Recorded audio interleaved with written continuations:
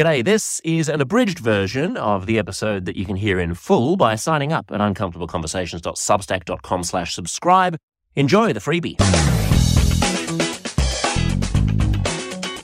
Imagine going out to your mailbox once a month, maybe even once a week, and finding in it a crisp cheque from the government which would cover all of your basic needs. This is not utopia. This is an idea that is increasingly getting bandied around. You have probably heard about it. It's called a universal basic income. And people have asked me to do a show about UBI for quite some time. How would it work? How would you pay for it? Is it really feasible? Why is it getting currency now? Why does it seem to appeal to people on both the right and the left of politics? But I wanted to find the ideal person to talk about it, and not just it. A whole grab bag of audaciously out there progressive policies that could reshape the future. The left is in a weird place. You know my thoughts about this if you're a regular listener to the show. Obsessed with identity politics, freaking out about Donald Trump, a little bit lost on what it believes in terms of economics, split between the Bernie Sanders wing and the sort of centrist, bipartisan Tony Blair, Bill Clinton, Hillary Clinton wing. One person who's trying to shake that up is a young gentleman from the Netherlands who lives in Utrecht. His name is Rutger Bregman. He gave a speech at TED last year, which has been viewed millions of times. It was on the front page of the official TED page. This is not TEDx, this is the actual TED, and the speech was entitled, "Poverty is not a lack of character, it's a lack of cash." He says that ideas can and do change the world, and he's making the case for a guaranteed basic income. He says this is an idea that's been around for 500 years, and it could revolutionize the planet, and the only reason we're not doing it is because we're not courageous enough to do it. Rutger has a lot of other ideas as well. I mean, we didn't even get onto his opinions about open borders and immigration, which is another subject that I'd like to talk to him about at a future date. He's a historian and an author. He's only in his 20s, the little bastard. I mean, seriously. Can people just stop being brilliant at such young ages, please? He's published 4 books on history and philosophy and economics. His latest book is called Utopia for Realists, How We Can Build the Ideal World. And it's really interesting and refreshing to have a conversation with someone who is thinking big and who is, as I say, as audacious in what he wants to take on, regardless of whether or not you agree with him. Just elevating the bar of things to talk about rather than constantly talking about the orange president or Brexit or whatever else it might be. Bregman, the book has been translated into 24 languages. He's been nominated twice for the European Press Prize for his journalism work at The Correspondent. He's been in the Washington Post and The Guardian. He can be seen on the BBC. The Guardian calls him the Dutch wonderkind of new ideas. All right, enough blowing smoke up his ass. Without further ado, I hope you enjoy this conversation between me and the one and only Rutger Bregman. And this is We the People Live.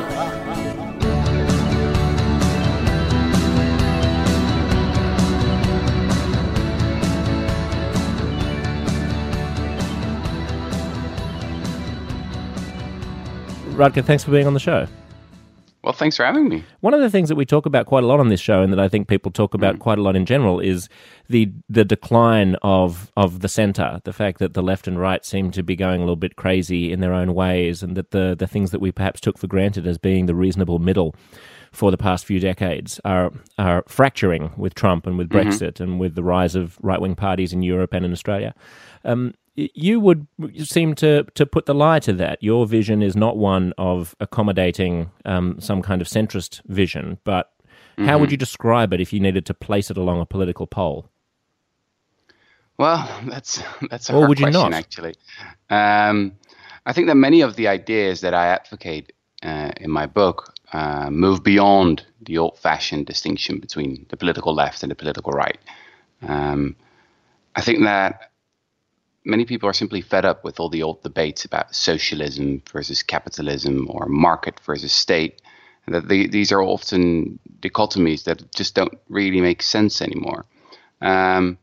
So if you think about it, like one of the ideas in my book is obviously the basic income, completely eradicating poverty. Is that left or right? Well, it's quite leftist in the sense that, well, as I said, it's completely eradicating poverty. Many on the left would like that. But it's quite right-wing in the sense that it's about individual freedom and the individual right to decide for yourself what you want to make of your lives. It's very anti-paternalist. Yeah, and you make the point that Milton Friedman was one of the people who was in favour of this originally, and indeed Exactly. Ronald Reagan implemented the, what do they call it, the alternative minimum tax or negative taxation rates, where basically if you're poor, then you will actually you'll get money from the government if you're earning below a certain amount, so that as you start earning money, you don't make it not worthwhile because you start. Which is taxed. a very watered down version, but I mean, in the book I tell the story of how, of all people, Richard Nixon actually almost implemented a modest basic income. And the reason was actually quite simple, is that at the end of the 60s, in the United States and in Canada, almost everyone believed that some form of basic income was going to be implemented. You know, everyone was in favor of it. Milton Friedman, as you said, on the right. But John Kenneth Galbraith, the great left-wing progressive economist, thought it was a great idea as well. So I'm more interested in sort of how we can change the whole landscape of ideas. Margaret Thatcher, the British Prime Minister, was once asked what her biggest victory was, and she replied, well, my biggest victory was New Labour. So the fact that she had been able to change the minds even of her opponents, you know, that was her biggest victory. And I'm more interested in that kind of change, shifting the whole landscape. Just to transpose that example from the British to the Australian or American, the idea being there that prior to Thatcher and Reagan, the left was a hard socialist left, a very union-dominated, rigid, kind of doctrinaire, statist left. And then after Reagan and Thatcher, the left became this mushy, squishy kind of Clintonian, triangulating, third-way, Blairite, essentially conservative, centrist party. One of the things when we talk about, let's just stick with universal basic income because I think it's a subject that a lot of people are interested in. One of the things that may appear to be a consensus, I fear is actually not, in the sense that when libertarians talk about it, they envisage scrapping Medicare and scrapping Medicaid and scrapping all kinds of social welfare systems and food stamps and so on, and just replacing them with a simple one-size-fits-all, everybody gets a certain amount of money. In your model, I think you're talking about £12,000 a year, which is about 21,000 Australian dollars, 17,000 US dollars. So still a very small amount of money to live on, but enough to kind of get by if you didn't also have to pay for example, healthcare in the United States. If you had to pay for healthcare in the United States, then £12,000 a year would be absolutely nothing. That would just be your annual healthcare bill, presumably. So is there something of a false consensus here in that the left thinks that this would be in addition to something and the right thinks this would be a great way to demolish everything that the left has been working towards for the past century? Well, I completely agree with you that you have to be a bit suspicious if suddenly there's a policy out there that Elon Musk likes and Bill Gates likes it and Mark Zuckerberg likes it, and then the left and all the progressives are supposed to like it as well. I mean, there's something suspicious, isn't there? But I think that the position of there are some people out there, mainly in the US, libertarians, who say, well, let's just abolish the whole welfare state. You know, let's get rid of universal health care or whatever we have, Medicare, Medicaid, and let's just implement one small cash transfer, and that will be it. Now, let me be clear, that will be a disaster. I think that from a European perspective or from an Australian perspective, it's quite clear that something like healthcare, public healthcare is a pretty great thing, is one of the milestones of civilization we achieved in the past couple of decades. And obviously, something that's working relatively well, you don't want to abolish that. I really see the basic income as a supplement, as the crowning achievement of both sociodemocracy and capitalism. And therefore, I do think there is something that there are some good right-wing arguments, business arguments that you can make in favor of basic income. I always like to call it venture capital for the people. It gives you the freedom to start a new company, to move to a different job. I think it will unleash a lot of entrepreneurial energies and will make a lot of people much more creative and help them to follow their ambitions. So that's in that sense, there is some overlap between left-wing and right-wing thinking here. But you're absolutely right that we have to be suspicious of some of the versions out there. So what is your vision of a UBI, of a universal basic income? For people who have only sort of vaguely heard about this idea, what would it look like in your world and how would you pay for it and what would you be able to do with the money and who gets it? Well, let's start with the umbrella concept. And the umbrella concept is, simply basic income. And there are two versions of that. There are two ways to implement that. So a basic income is a way to introduce a floor in the economy. Basically, it's a platform on which everyone can stand. That a life without poverty becomes a right instead of a favor. So you can always fall back on that. Now, the version that we talked about most throughout history, in the 60s, in the 70s, in the US and Canada, for example, was the idea of a guaranteed basic income. Now, what you do in that scenario is just top up the income of everyone who lives in poverty, and then phase the income support out. Now, it's absolutely unconditional, so you don't have to fill any, dozens of forms. You don't have to do lots of interviews with government bureaucrats or whatever. But it's not a universal basic income. That's the second way, basically, to introduce that floor in the economy. And we're talking a lot about that now, the universal basic income, which is just to give everyone, the rich and the poor, a monthly grant that's enough to live on, enough to pay for food, clothing, and just the basics. Rutger, what's the advantage of making it universal? Because a person who earns $100,000 a year doesn't need £12,000 a year to buy food and clothing. They've already got that. So the additional £12,000, why bother giving it to them? Yes, very good point. Well, actually, most of the rich, obviously, in my preferred scenario of introducing basic income, would receive one basic income, but pay for 5 or 10 or 20. It all depends on how you finance it, obviously. So I'd like to finance it in a way that it would reduce inequality. So I think that's important to keep in mind. But it's all about framing, basically. If you make it universal, the whole stigma is removed. And then you can present it as something that everyone deserves no matter what. It's just your birthright or your citizen's right. Simply because you have the right passport as an Australian citizen, you get it no matter what. You don't have to do anything for it. You can decide for yourself what you don't want to do with it. And we know from international comparisons that the countries with the most universal systems of social security are, in the long run, most effective in reducing poverty, simply because you remove the stigma. If you have a very targeted system of welfare, as they have in the US or in the UK, at some point, the middle class is going to think like, what's in it for me? Why do I pay for these policies that don't benefit me? So this is one of the old arguments that already, in the 40s, Beveridge in the UK said, a policy for the poor is a poor policy. You have to make these policies broader if you want to have more income support. Now, the most radical thing, obviously, would be to give it to everyone. So that's one important argument in favor of universal, to make it universal. There are important other arguments, but there are counter arguments as well. You can certainly see that just in terms of the policies that we have at the moment, the ones that are the most popular. The reason why Medicare and Social Security are beloved in the States in a way that food stamps are not is because everybody uses them. Once you turn 65, you will get Medicare. It doesn't matter how rich you are, it doesn't matter how poor you are. And similarly in Australia, where we have Medicare for all, everybody loves it because everybody gets it.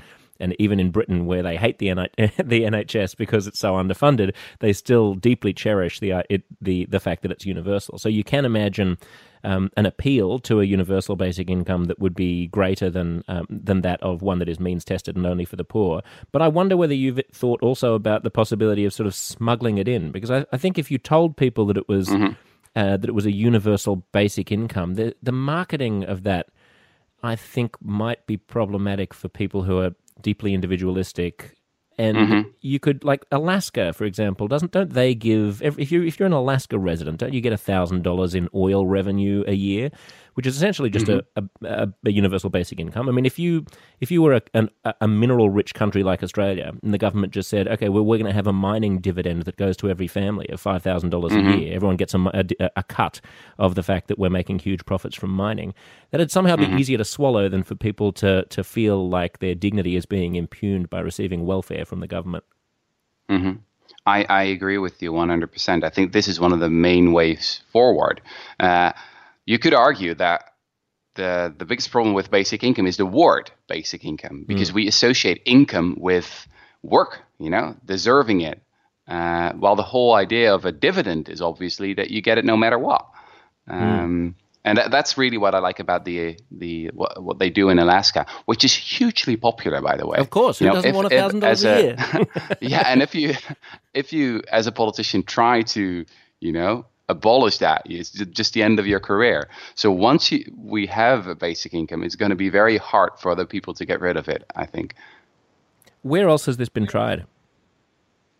Well, the full idea of like a universal basic income for everyone that's enough to live on, which is absolutely unconditional, has never been tried anywhere on a national scale. So we don't know. What we do have are dozens of experiments on the local level. We've got lots of different, systems of social security that look a bit more like basic income, and some that look less about it. So we've got lots of like pieces of evidence that we can look at and learn from. And that's what I try to do in my book. I just go over all those experiments that happened in the 70s, that happened in the past couple of years. We now are actually living in a golden age of basic income experiments. They've started one in Finland. There's a much bigger one actually that has just started in Canada. But the biggest one there is the one they're doing right now in Kenya with more than 10,000 people participating. So yeah, those are the things we can look at. But if you want me to be like really honest, we never really tried the full thing. So I can hear people we don't thinking, know 100% for sure what it would look like on a national level. I can hear people thinking we haven't tried the 100% real thing because it would be just catastrophically expensive. It's easy to do in Kenya because in Kenya people are poor and you get a lot of bang for your buck. There's a lot of low-hanging fruit. Give people $1 a day and it's going to make some kind of a difference to some people in Kenya. But there are very few people in the West for whom even $10 a week is going to make a huge amount of difference. How have you crunched the numbers? How do you fund $20,000 for every adult person in Australia? And how does that not burst blow the budget right up? This is actually one of the reasons why I have become a bit more skeptical about the universal basic income. I'm now more often I'm advocating a guaranteed basic income, and it's all about framing actually. Because if you say to people, we're going to give everyone a basic income, they're going to do the numbers themselves, right? So they think, I live in Holland. We would give it to about 10 million people, and we'd say, it's about 10,000 euros a year. Oh, that's 100 billion euros. We can never afford that, right? So that's what the usual response is. Now, there's a big mistake in this argument, and that is that we have to distinguish the gross cost and the net cost. If we would do it in the universal variant of basic income, many people would receive that basic income, but pay the same amount in additional taxes, right? So nothing would really change for them. Would you have a levy?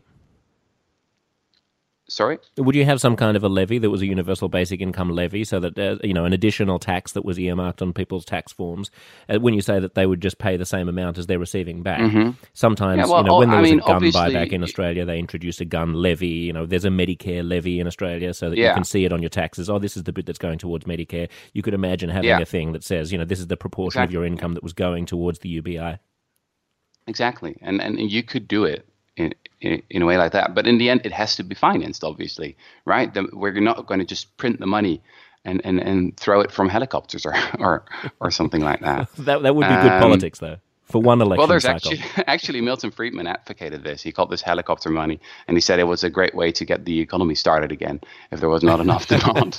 And there are actually, in Europe, there are some economists advocating exactly It's this. true. But You would be anyway, more likely it's to spend $50 that had been thrown, that you'd caught falling from a helicopter than one that just landed in your bank account from the central bank. Exactly. But obviously, this is not a feasible long-term way to finance a basic income. Now, if we look at the net cost, how much would it cost to build this floor in the economy? How much would it cost to completely eradicate poverty? Well, you know what? It's really cheap. It's really cheap. I've looked at numbers from different countries, and nowhere it's more than 1% of GDP. So if you look at the numbers in the US, which is obviously a country with a lot of poverty, especially for a developed country, it would cost, according to a recent paper by 3 economists, it would cost about $350 billion to implement this guaranteed basic income, or as economists call it, a negative income tax. Now, is that much, $350 billion? actually, if you look at just the cost of poverty, and in this case, just the cost of child poverty, well, that's already $500 billion in terms of higher healthcare spending, higher crime rates, kids doing less well in school. So the argument that I've been making a lot in the past couple of months is that it's actually cheaper to eradicate poverty than to combat the symptoms of it. But what's going wrong in the basic income debate all the time is that people confuse the gross costs and the net costs. And this is one of the reasons why I'm a bit more skeptical now about the universal variant, simply because it has this huge framing problem. And how are you going to explain this on national television as a politician?